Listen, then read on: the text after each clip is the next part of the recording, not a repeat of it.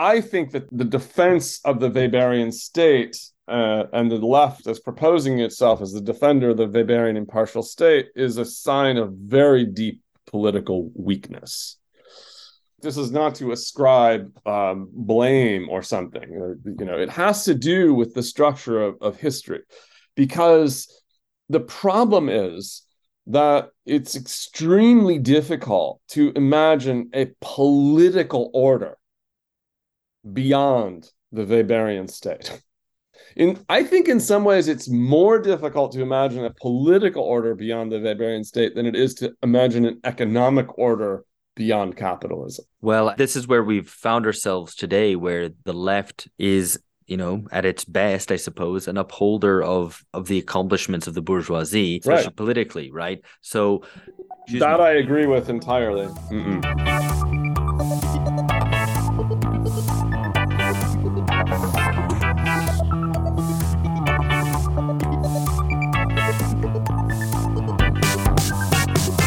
Milan ou Tripoli, Vilnius ou Benghazi, Paris, Moscou, on fait le bunga, bunga, Bangkok ou Bogota, Le Caire ou Jakarta, Gustavia, on fait le bunga, bunga, Stockholm ou Monaco, ou Montevideo, Oslo, Tokyo, on fait le bunga, bunga. Hello everyone, this is BungaCast, the global politics podcast at the end of history with Philip Cunliffe, George Hoare, and myself, Alex Hochuli. Hello, George and Phil.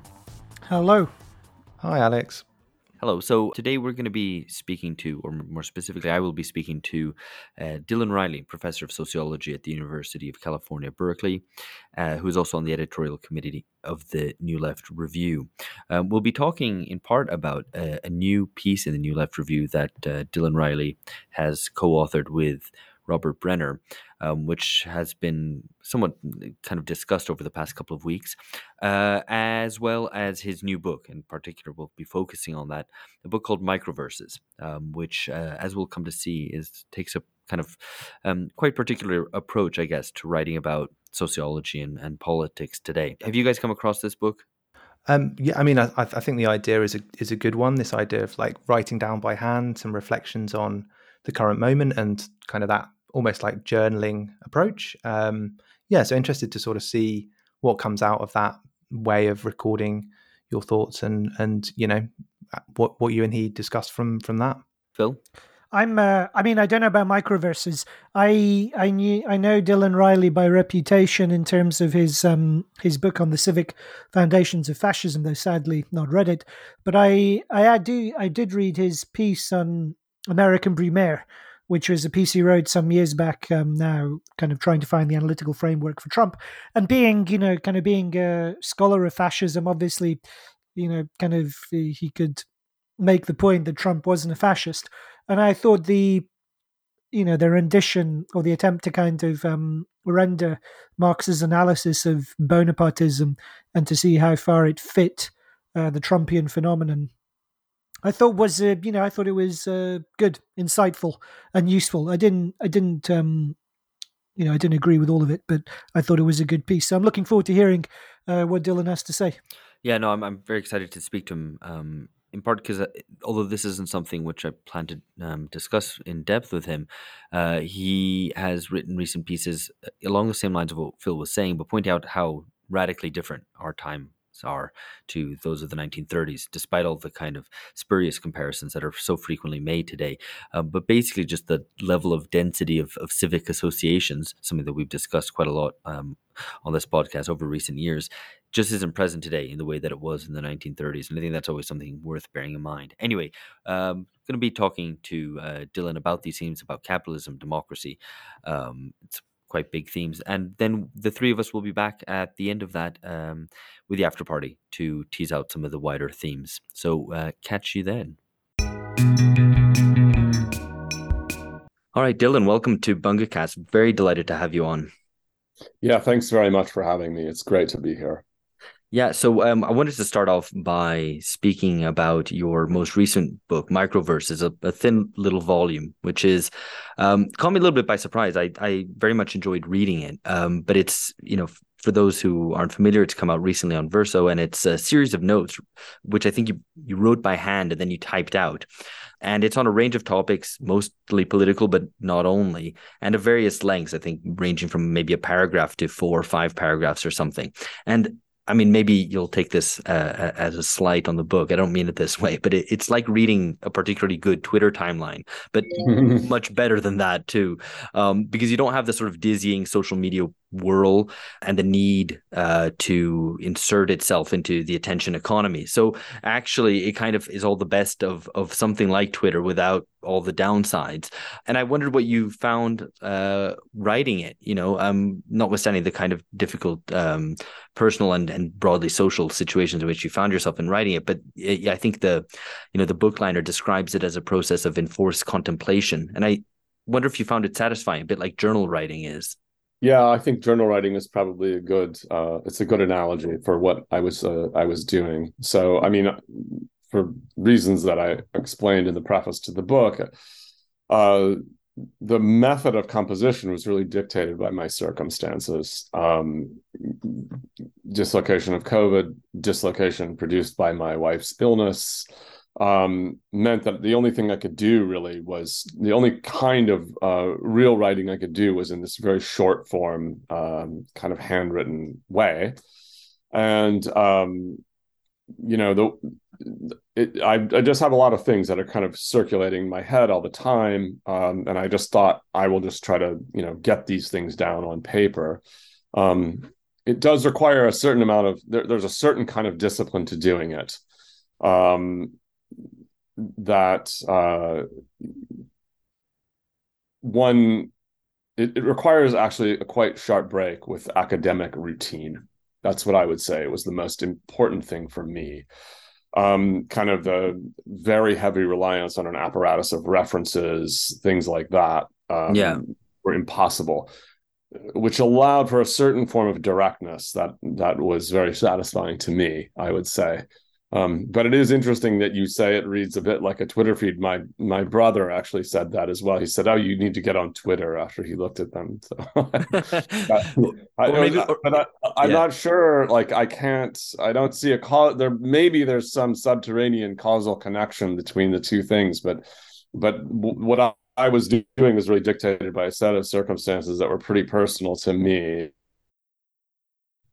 I wasn't thinking about that, although I think I produced a sort of form that was analogous to a kind of Twitter feed. So yeah. No, for sure. I mean, I guess the reason I say that maybe is because when I am reading something interesting, it often provokes various thoughts, maybe not related or not related to what I'm reading, and then I just feel like tweeting them out, not kind of as a way of communicating with anyone necessarily, but more just as a kind of journal, jotting down some thoughts and provisional sort of ideas. And so that prompted me to wonder whether you were reading the things you wrote notes about. So, you make critical comments about the French sociologist Pierre Bourdieu, or things about racial capitalism or whatever. Were these things that you were researching or reading about that then prompted you to like write a little note about it, or was it completely spontaneous? Yeah, there's reading obviously behind each one of those things. I mean, particularly, I've engaged with Bourdieu in a number of different places. I don't know if you know this, but there was a very long and somewhat contentious debate in the pages of the journal Catalyst, and I kind of hashed out my views in a back and forth kind of context there. And some of this, so I have it all, I've sort of have these ideas, and I just wanted to kind of get them down in a very compressed form. And on racial capitalism, I was, reading the main things that had been produced, particularly Cedric Robinson's stuff on that. So yeah, there's a lot of reading behind the notes, but I didn't want to burden them with a formal apparatus and things of that nature. So it was just sort of like, well, what is my actual view about these things, and how can I get that down in a very compressed way that's accessible, but hopefully accurate at the same time. So it's good. I think it resolves a lot of, not that this form would be the only form of writing, but at least in what it does, it kind of resolves some of the problems with a lot of academic writing, I guess, where it gets past those things to kind of communicate some ideas more directly. And I think a lot of this style of writing, when you encounter it, tends to be kind of a little bit contemplative or withdrawn or something, but there's a lot of actually satisfying elbows you throw at intellectual and political enemies throughout it. So it makes it kind of very worthwhile read. So several times you I guess what you to use the Twitter analogy, you subtweet some maybe academics, like anti-theory academics specifically, those who think you don't need theory because maybe society can just be understood without it. But that in making that claim, you argue, they're actually advancing a theories. So, I mean, I think for listeners of this podcast, you probably would find a lot of people, it's sort of an easy crowd to defend theory to. But nevertheless, I wanted to ask you what your defense of social theory is, and specifically what its political importance is. Yeah, I think the defense, I actually think the defense it's fairly straightforward on this. So I guess to sort of set it in context, this is probably it may be a particularly US or at least Anglo-American thing in the social sciences. Yeah. That is to say, the idea basically being that, oh, well, in the 19th century or whatever, we had these guys, we still sort of teach them to undergraduates. It's largely a decorative enterprise that, is kind of something that just people who are kind of worried about the symbolic decoration of their disciplines are really, interested in. But what we need to do is to get down with the difficult business of doing, kind of empirical research. And that's, mostly doesn't require theory, or at least it doesn't require connection to kind of the classics in any real deep or meaningful way. In some ways, there's a paradoxical convergence between that attitude and the rise of a certain kind of attempt to kind of overthrow the canon from the perspective of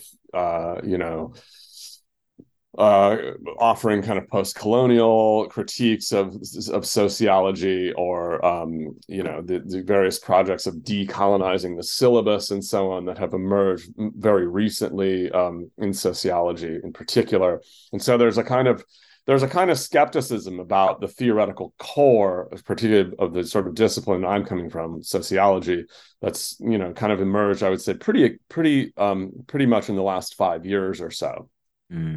So what's the right kind of orientation to all that? I mean, what I say about theory, in one sense, it's a very simple point, which is to say, I mean, against the sort of positivists, let's say, or positivist empiricists, if you can use that term, you just say, there's no choice between being theoretical and not being theoretical. It's just a choice between explicit and implicit theory. And explicit theory is always better than implicit theory. And anytime someone presents themselves as being atheoretical, it's usually not that hard simply to explicate the implicit theory that underlies their supposedly atheoretical claims. And that's kind of, I would say, that's the move that one makes in defending theory. So, you don't have a choice. It's just why either you're being explicit or implicit. I think on the grounds, on the other side, so the other kind of line of attack here that is coming from, what I'll call just with the moniker, the sort of decolonizing the syllabus crowd. I'd say it's a slightly more difficult sort of thing to think through, but we have really, I think, the problem is that many of the critiques that are coming from that line, and I'm thinking here particularly of people like Raewyn Connell or Gurminder Brambre. These are people who are advocating for a kind of an opening of the canon and so on and so forth, which is in one sense it's fine, but they tend to converge paradoxically with positivists in the idea that what classical theory is, it's really a symbolic project that is about providing a patina of legitimacy to kind of professional social sciences. So there's a kind of cynicism about theory, both from the positivist side and from the kind of post-colonial side, that kind of has to be pushed back upon. Yeah. don't think that there's any reason that, that what people should read or what people should consider theory should be closed off. But I do think that we ought to understand that it's a real intellectual enterprise. It's not symbolic window dressing. That's just, I think, that encourages a kind of cynicism about it, which is deeply unhelpful, both intellectually and politically. And as you say, they're the kind of post-colonial kind of critique of and the attempt to revise the canon and so on. They're people who are ultimately uninterested in ideas, so there's very little discussion of what alternatives might be canonized, as it were. I would say, at least, I don't know if they're uninterested in ideas, but at least so far as I've seen, there hasn't really been a serious attempt to make the argument in terms of ideas. That is to say, we don't see serious internal critiques and then the sort of offering up of a new kind of position or something that resolves real intellectual difficulties. What we see are some sort of quasi-dogmatic statements about what people should think, and here are some other folks that we should read, but the reasons for that are never fully articulated. That's what I would say. Right. No, perfect. So, I mean, turning, I guess, not specifically to social theory, but kind of sociology as an enterprise as a whole.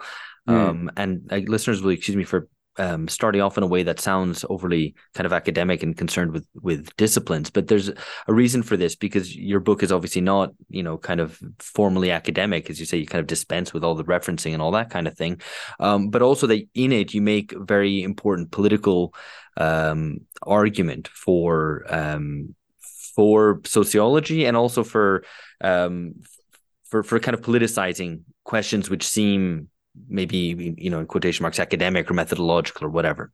I feel like my problem with sociology, on the other hand, is that sociology can sometimes seem like an escape from politics, and maybe even a necessary one. So the void today between society and formal politics means that we're not organized in parties. We're just masses and not classes. And all this means that you can't read off the social world from what's happening politically. Like the politics and political parties don't represent society. And so in a way that kind of makes sociology more appealing today, because you kind of turn the lens away from politics and go, problematize the people, as it were. You critique the people, go, what are they thinking? Why do they behave this way? Rather than kind of thinking purely politically and strategically. So, I mean, just the question concerned whether you kind of recognize this turn towards sociology and away from politics, which is perhaps necessary in less politicized times, and two, how do you mount a kind of political defense of sociology, or how does one politicize sociology without it being kind of cultural theory where you look at movies and go, what does this express about what people really think, because people aren't saying what they really think or aren't manifesting that politically, organizationally. Yeah, there's a lot in the question that you're putting forward. First of all, I think this idea that I think this is something that I very much share with the perspective of the podcast. This idea that there's a kind of disjunction between society and politics is an important one, and that we do live in a world in which, as you're suggesting, in a sense, the political struggle is not really a cue or index to the real structural fissures that underlie kind of social inequalities. I think that's true. In terms of the turn towards sociology the idea really of kind of digging under the surface, as it were, of politics, I think is what you're suggesting, that there's an appeal to that. I think that's an interesting idea. I think what I would say about the relationship between sociology and politics, it might. So there's two ways of thinking about this. One, of course, is the way of, okay, so what relevance does sociology have to politics? What can it say? How can it inform political debate? How can it form a left perspective?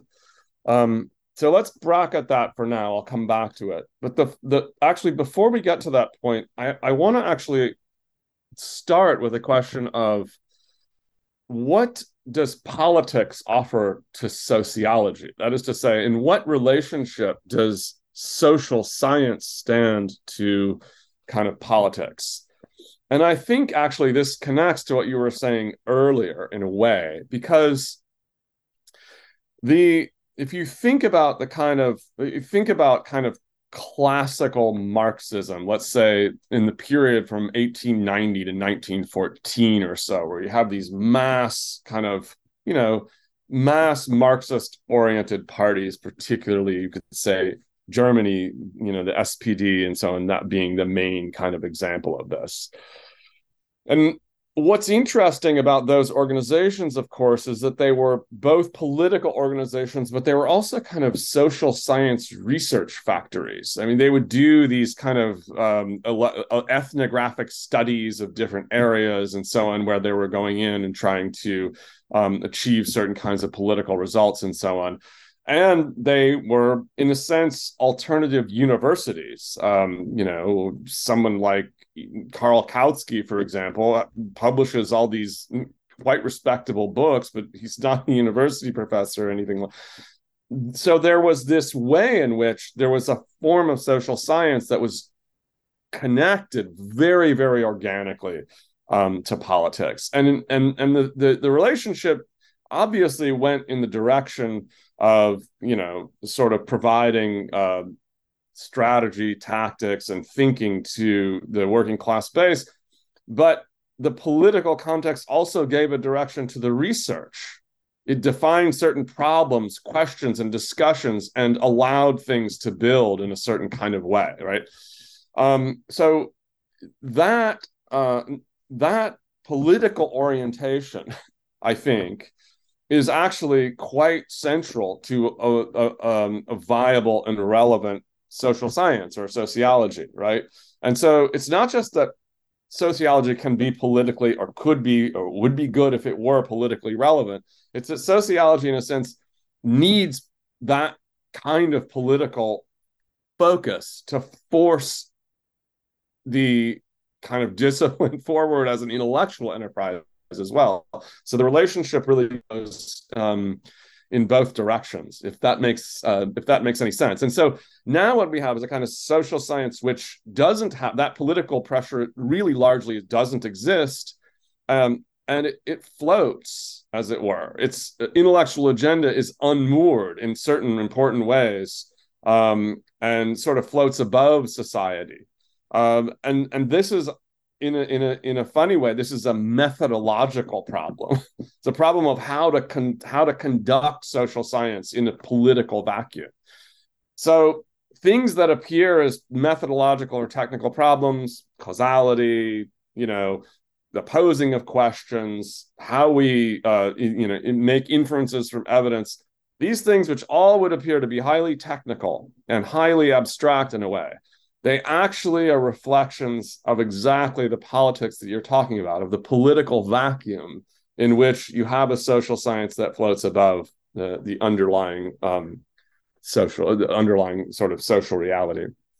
Yeah, right. So even sciences which would be engaged, politically engaged, come off as being sort of like anthropologists looking at exotic, faraway peoples who they examine at a distance, rather than trying to seek to test their hypotheses politically, as one might do. Yeah. Right. So I mean, what is the way? How should a hypothesis, for example, actually be tested? Well, it should actually be tested in political practice, ideally, right? So if you think about it that way, then all of the other ways of testing causality are sort of second best techniques that reflect, in some ways, a kind of absence of political will, right? Yeah, excellent. Very good. Yeah. It's really Gramsci who makes this point, actually. I mean, it's not a new point in some respects. I mean, but it's one of the many ways in which he continues to be relevant for us, I think.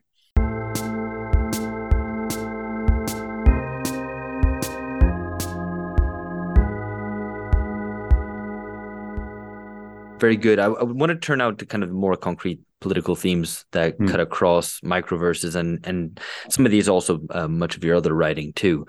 So the first is the question of of office. I one funny bit in one of the little notes in Microverses is that you received this letter from the office of Donald J. Trump, which I assume was written after he had already left the presidency. And it's a sort of a fudge because it's not from the office of the president, or I don't know how it is in the US, whether it's the office of the former president, or I don't know how exactly it's phrased normally. But from the office of Donald J. Trump, it's not like Donald J. Trump is an office that someone can hold other than Donald J. Trump. So it's just like the office, like the space where he works, which kind of, Right. which is perfect. I mean, I love that you highlight it because it does capture how he kind of ridicules and denudes all the trappings of office as a kind of impersonal, bureaucratic thing. And just makes it completely personalized. So I thought that was great, and you even show some sort of appreciation for, I guess, for how Trump sort of explodes these sort of pretensions of the impartial, legal, bureaucratic state. Well, I mean, what are your thoughts on how on this sort of unmasking that Trump does? Right. Yeah, I mean, a lot of the notes are concerned with sort of this reading Trump against the grain, you could say, maybe of much progressive left commentary as you're saying, as serving an unmasking function to and here it's not just neoliberalism, right? It's actually the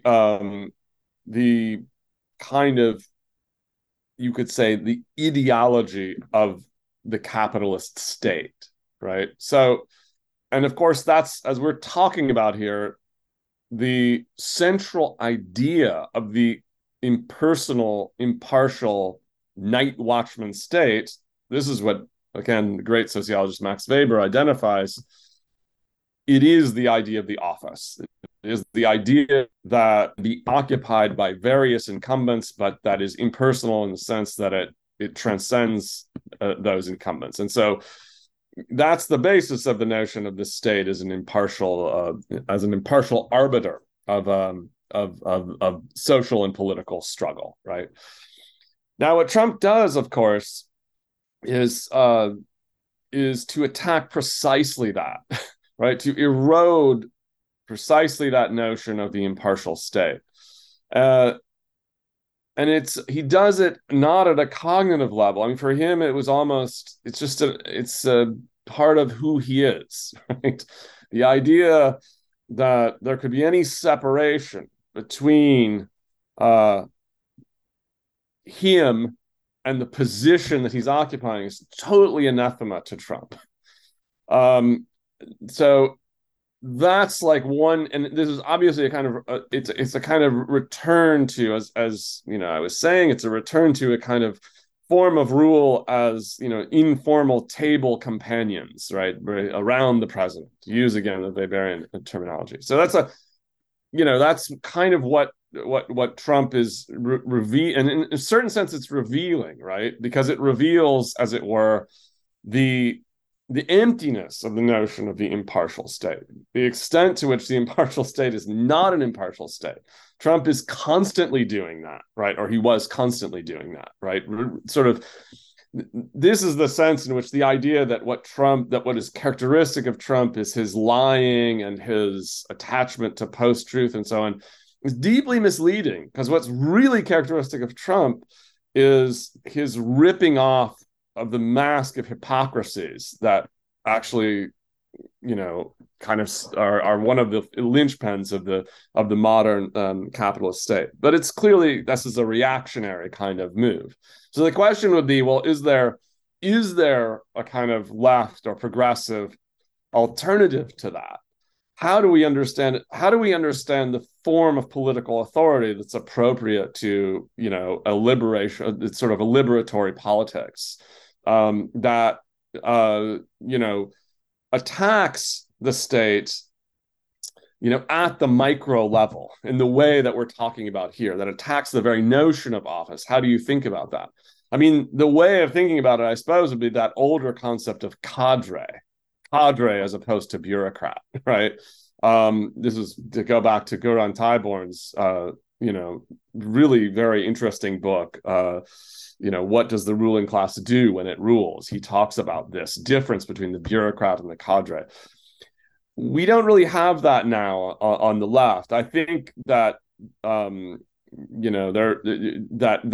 it's somewhat difficult actually to kind of articulate a left critique of the state.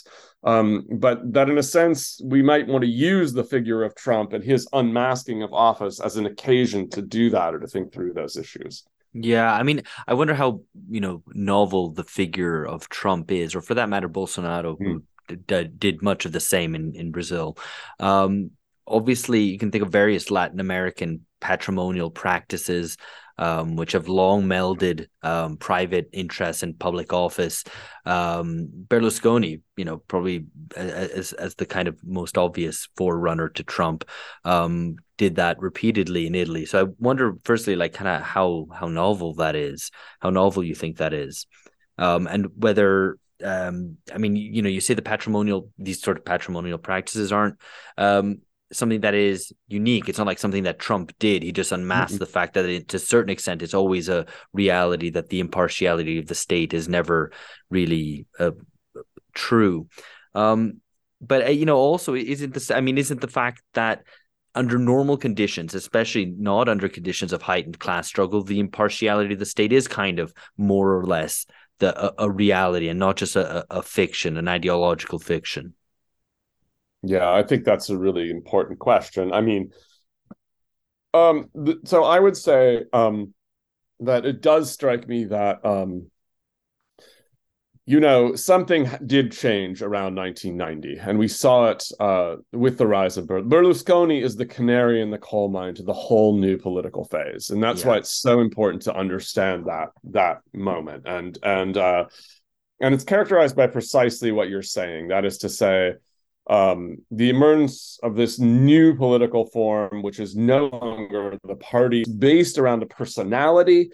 And it is also corrosive of the notion of office, and so we have to understand that.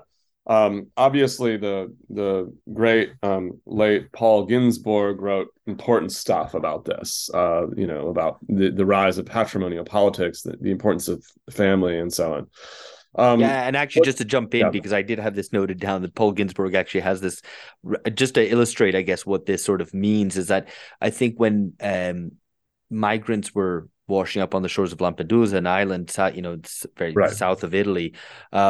He tried to assuage people that things would be okay by saying, "No, I've just bought a house there, and things are going to be okay," as if his own, and it's so Trumpian, right? Except that it's Berlusconian because he did it much earlier than Trump did. So anyway, it's just one of those things that Ginsburg highlights as an example of this, which I think captures it very well.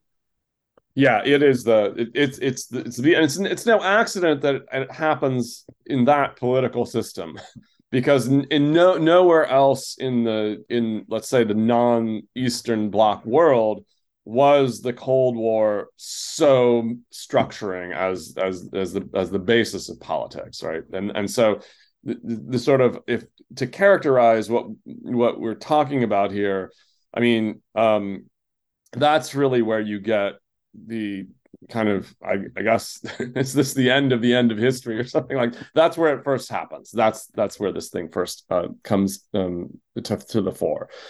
So it's not, in this latest round, I would say it's not that new. It goes back probably a couple of decades, right? This increasing, personalization and so on.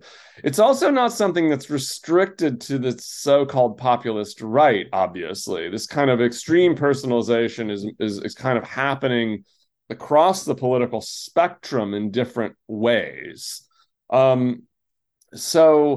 Those are, I would say that those two things are going on at the same time from about 1990 to the present. In terms of, I guess, how we understand this, is it true that office has always been kind of, an ideological project, that it basically masks what is essentially the pursuit of very, very narrow kind of personal, almost, familial interests?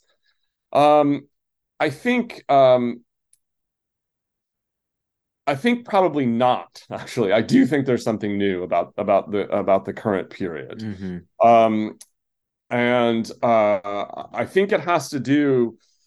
I think it has to do with the kind of the loss of large scale political programs, in a sense, which are the thing that give. I mean, if you think about the initial kind of Weberian configuration, the bureaucracy is supposed to be occupied in kind of an ideal, typical way by a political party which is organized according to a program of some sort, right? And which also itself, in a sense, is bureaucratically organized. So there's the rest of the state bureaucracy, and there's the party bureaucracy and the officialdom brought into that thing. And in the ideal case, typical case of modern politics, these two things mesh together so that, there is there's always a charismatic element to leadership, but it's a charismatic element oriented to a cause. It's worldview politics, right? But that's not exactly what you get with a figure like Berlusconi or Trump. I suppose Bolsonaro might be slightly different in this sense, but he too is highly personalistic. Yeah.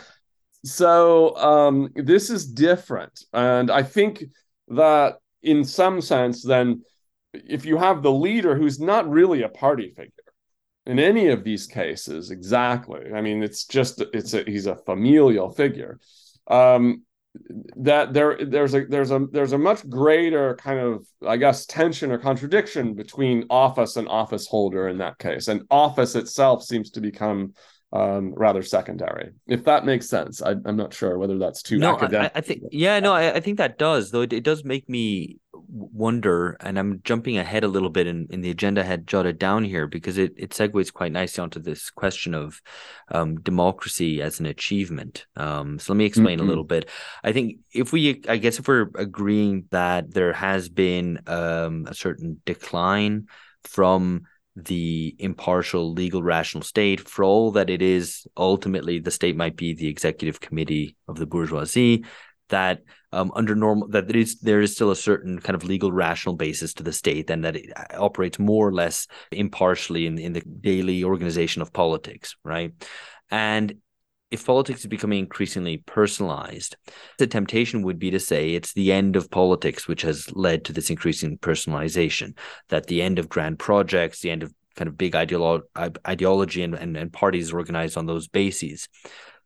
So if we accept that, is the old kind of Weberian state then something which we should see it as an achievement, that it was something that it was a product of class struggle, and that it was in some ways even a civilizational achievement, even if it stopped well short, of course, of socialism, because we're talking precisely here about the bourgeois state. I'm going to throw that question there, and I'm going to maybe kind of elaborate on it a bit further after. So the deeper issue. Okay, so let's put the issue kind of squarely on the table, which is, this is something probably worth saying, right? That the kind of radical left, right, for its whole, well, not, for much of its existence, let's say, has proposed a profound critique of the state. There is no greater critic of the state than Marx or Lenin, right? Who call for the smashing of the state apparatus and the establishment of something else. But now we live in a period in which the state has been under attack from the right for basically a generation.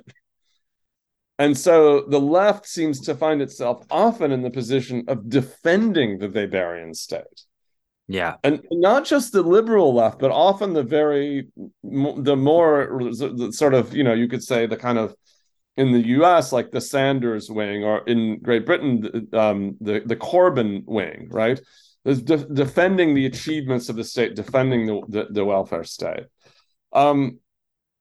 So the question that you're asking is, what should be the orientation of the left to the state today? I think that's the basis of the question that you're asking. Yeah, that's what I was getting towards. Yeah. Yeah. So, in my view, this idea, I think that the defense of the Weberian state, and the left as proposing itself as the defender of the Weberian impartial state, is a sign of very deep political weakness. And the weakness is not in any way, like, this is not to ascribe blame or something. It has to do with the structure of history, because the problem is that it's extremely difficult to imagine a political order beyond the Weberian state. I think in some ways it's more difficult to imagine a political order beyond the Weberian state than it is to imagine an economic order beyond capitalism, right? And we only have we still are left with these pieces, here and there, the whatever Marx says in the critique of the Gotha program, or Lenin's somewhat disingenuous comments in the State and Revolution, right? What are we supposed to do with these things, right? So the idea, I think that the left probably needs to think more seriously about reimagining the political order, not just the economic order, although these two things are intrinsically connected. Because otherwise, what is the left? The left is basically the defender of the established political order.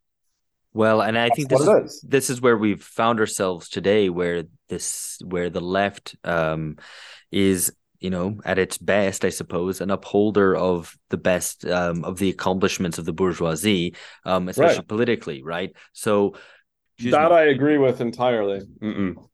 And so it attempts in more radical, even revolutionary guise, to kind of repeat bourgeois revolutions, right? To kind of clean up the state, to get rid of the patrimonial or clientelistic relations, and create effectively a cleaner capitalism. And I think this is what's behind a lot of the politics of corruption and anti-corruption, which I think is interesting. And maybe we could talk a little bit about this, because you've there's a lot to say. I agree with you. So I'll just say, just to put a kind of one to emphasize actually your question. I mean, the fact that the main kind of left-wing magazine in the US is called Jacobin is not an accident. That's the historical function, right?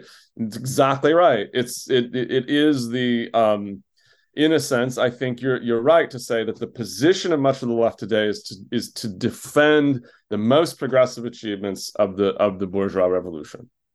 Yeah, and I'm probably aided in that by the right and the right's transformation into the national populist kind of configuration that it is today, in which it doesn't uphold its own order very well at all.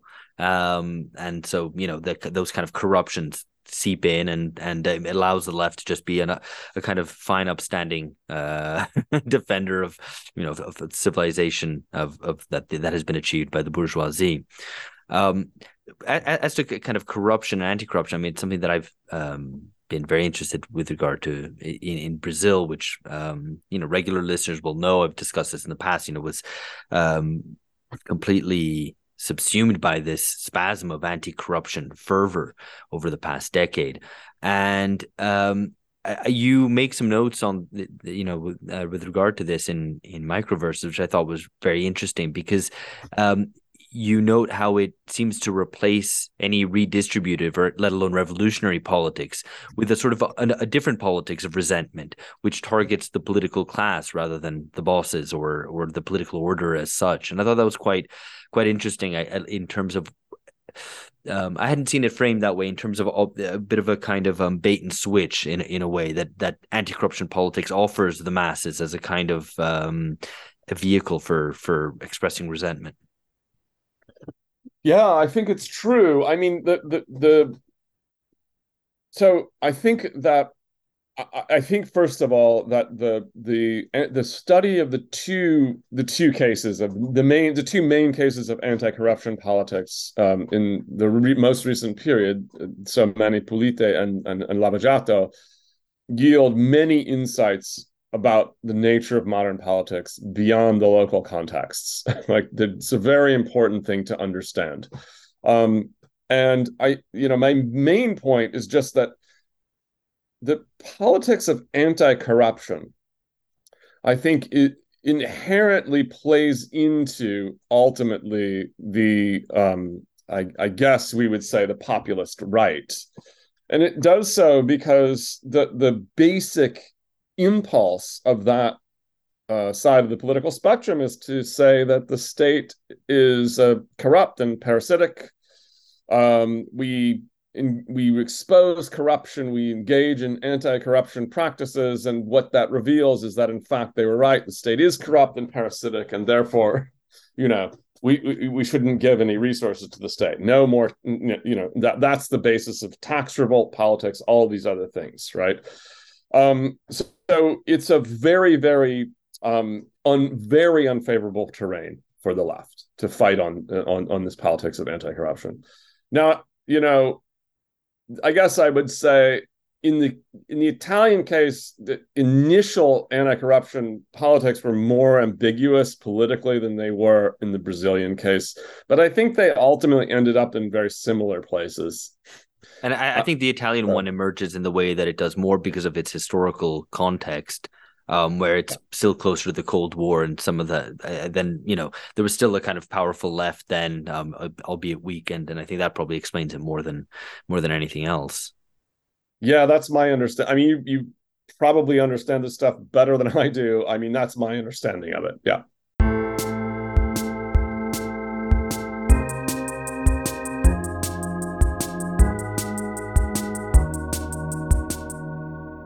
Yeah. So, I mean, one last thing on capitalism and the state, before we turn to some of the other themes. One thing which I thought quite challenged me in reading it, is that is your explanation for why capitalist democracy, right? Why does capitalist democracy exist? Why does it persist? And what struck me is that my kind of default understanding, or at least defense for why there was democracy, let's say from 1945 onwards, is because workers had been successful in disciplining elites into conceding democracy, even if it was at the cost of some sort of grand bargain, right?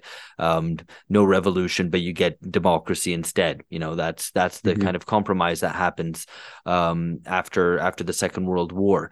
And you kind of hinted at a different interpretation, which is actually radically opposed to it, which is in fact that it's not that workers disciplined elites, but rather that elites disciplined workers sufficiently to permit democracy, to permit this social and political system in which claims are allowed to be made on the social surplus, but with kind of not that much disruption.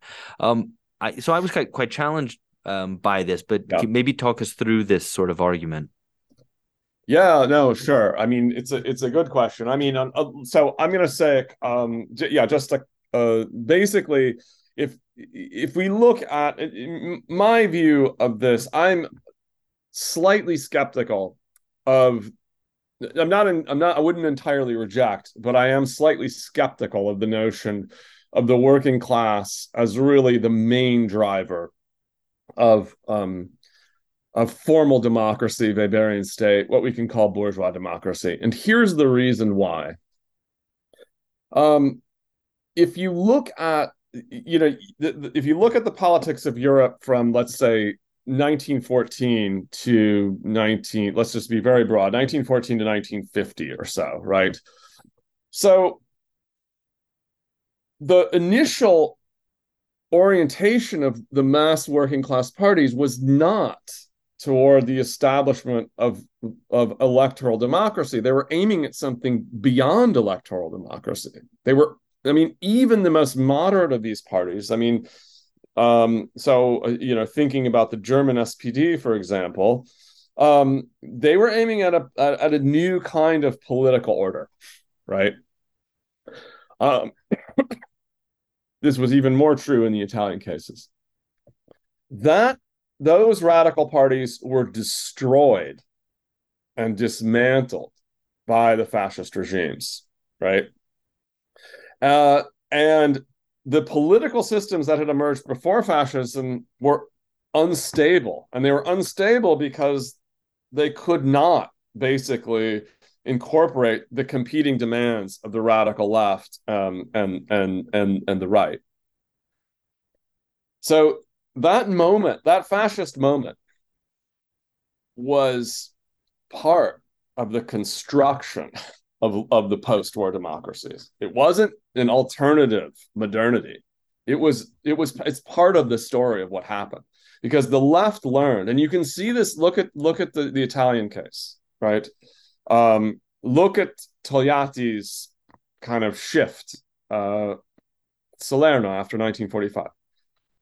We are not going to, the revolutionary project is off the table. We're going to play by the rules of the game.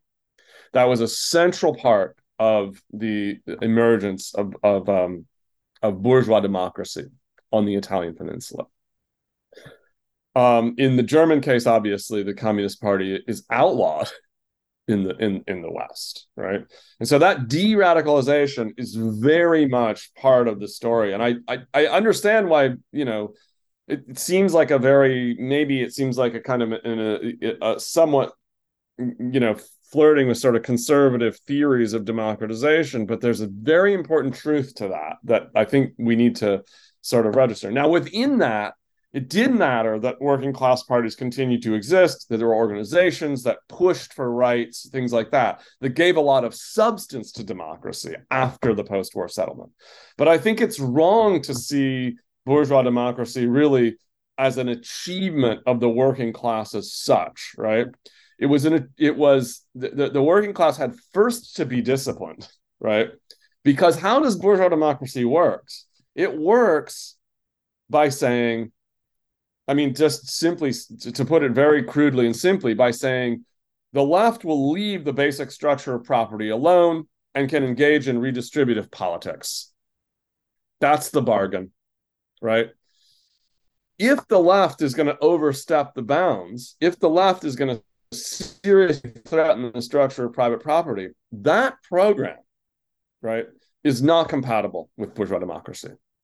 That's my kind of interpretation of this. Yeah, I get that. I obviously that relied on, there being or there having been a revolutionary threat to lead the ruling class to concede democracy. It still does raise the question that if that revolutionary threat is defeated, completely smashed by fascism, why democracy then? Just kind of playing around with it. Why then a resumption of democracy, and indeed an opening towards social democracy, indeed beyond just kind of formal electoral democracy, and kind of liberal rights? Why democracy? Why that return to that? Why that concession at all then? Yeah, well, this is interesting. This is kind of what I'm trying to think through now. This is what my book is kind of about. On a very broad scale. But I would say there's a couple of things about that need to be thought through. The first is that it's not true. The attitude of capitalists toward democracy is quite nuanced and complex. It's not. I don't think we should see it as capital opposed to democracy, working class for it, capital concedes democracy to mobilize working class. The reason that I don't think we should see it that way is that the nature of capitalism is such that its dominant class is inherently divided. There because of all the specific interests and so on that make up different branches of production and competition, all of these things. These interests need to be compromised. So there is actually an internal relationship between capitalism and, I wouldn't say democracy, but liberal institutions. It's not completely, those two things are not completely separate from one another. So that's one thing that needs to be taken into account. The other thing I think that we have to be serious about is the war and its results. What really democratizes continental Europe? I mean, I don't want to, come across as an apologist for American imperialism, but the U.S.'s role is massive in this, right? It basically reconstructs capitalism in Europe, and it also basically forces an electoral democratic form on Western Europe. Now, that is not to say that class struggle is irrelevant or that the achievements of social democracy are to be ascribed to to some kind of just broad global political conjunction. No, there are real struggles that take place. It really does matter that the working class is organized and so on and so forth. But there are these other elements. There are these other things that are in place that we need to recognize as very important for the emergence of democracy in Europe. And the final point is about, the welfare state and how to think about that. So it's obviously, the classic, you could say, Northern European and Scandinavian welfare states are, to some significant degree, achievements of the working class. But there are lots of things that states can engage in political interventions to stimulate demand and try to achieve full employment and stuff that don't require any particular pressure from the working class, right? So we need to really think carefully about the relationship between Keynesian policies, social democracy, and working class policies. These things don't always go together smoothly. And finally, there's the question of kind of Christian democracy. That was a huge part of constructing the welfare state in Western Europe. There's no reason to hide that fact. Yeah. So I think the story of the establishment of the welfare state in post-war Europe is it's quite complex story, actually. And now I'll just say this, that there's a very strong temptation, given the current circumstances of the left, there's a very strong temptation to say, basically, well, maybe we didn't achieve socialism, but look, we are the main forces behind all the things that are good that happened in the 20th century, particularly the establishment of electoral democracy. So I've called this in other places consolation prize Marxism. It's good point. It's good. Yeah, I'd like that. And I'm very suspicious of these sorts of arguments. I think that they're not, I think that they tend, for very understandable reasons, I think they tend to ascribe an agency to the working class in the achievement of things that were, more or less, we could say, bourgeois achievements. That they tend to sort of over-ascribe working class agency to them. There's a large literature now arguing that, of course, the working class was at the basis of electoral democracy in Europe. I remain skeptical and I remain skeptical not so much because the working class did not struggle to achieve gains within the context of electoral democracy, but rather because I think it's very hard to attribute the origins of electoral democracy to the working class. Those are two quite different kinds of questions. No, that's very, very interesting. I mean, just to throw another element in there, which I guess might bolster your argument rather than detract from it, but let's see how we go.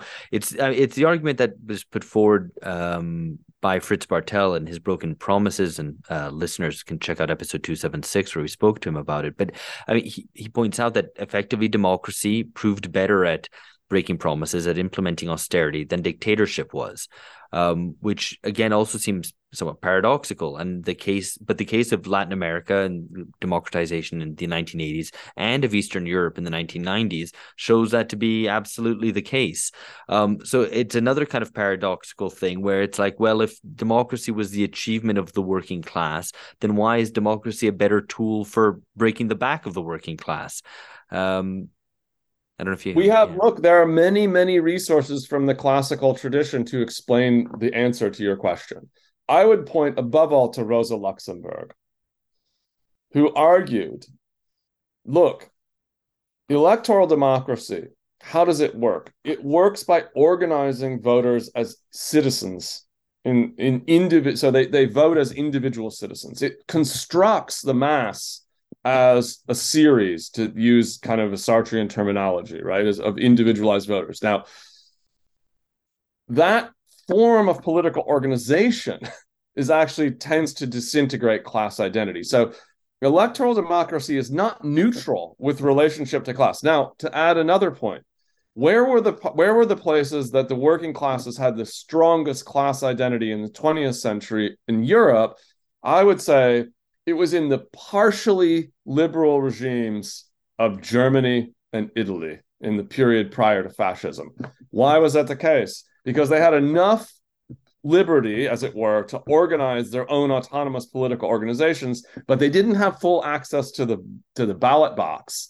And so in that kind of structure, you get these extremely strong politicized class identities. It's no accident, right? So I think that's part of what we're talking about here. The Latin American cases in general, I mean, to speak in general terms, the whole relationship between democracy and dictatorship in Latin America seems to confirm the story, the idea that first one disciplines the left, and then you can have democracy. Yeah. Right? So this is not something that is restricted to one or two areas of the world. It seems to be a quite general kind of process. So, you know, it's just it's a very difficult problem what we're talking about here, because I think the issue is that we need to understand very seriously what electoral democracy is as a form of politics. And we need to think very seriously, not only about its origins, but then what are the subsequent consequences for electoral democracy on class politics itself. It's not clear that electoral democracy really reproduces class sentiment. In fact, it can be quite disintegrative of that.